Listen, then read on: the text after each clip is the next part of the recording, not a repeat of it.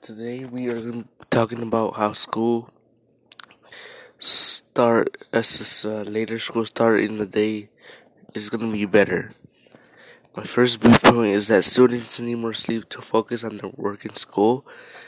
As shown in conversation.com, grades earned in core subject areas of math, English, science, and social studies, plus performance on state and national achievement attendance rates and reduced tardiness show significantly positive improvements with the later start times from the conversation.com. My second viewpoint is that teachers will also get more time and have more time to prepare for the class that they're going to teach that day and even also have sleep benefits.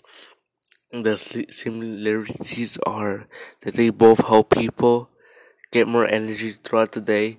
The difference is that this will affect the types of people, students, and teachers. First, we found out that this is positive for students. Secondly, we found out this is positively affect the teacher.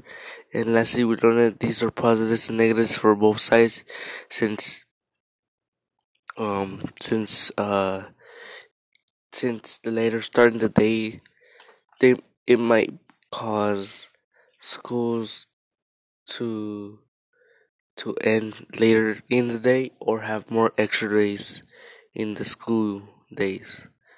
And thanks for listening to why school should start later.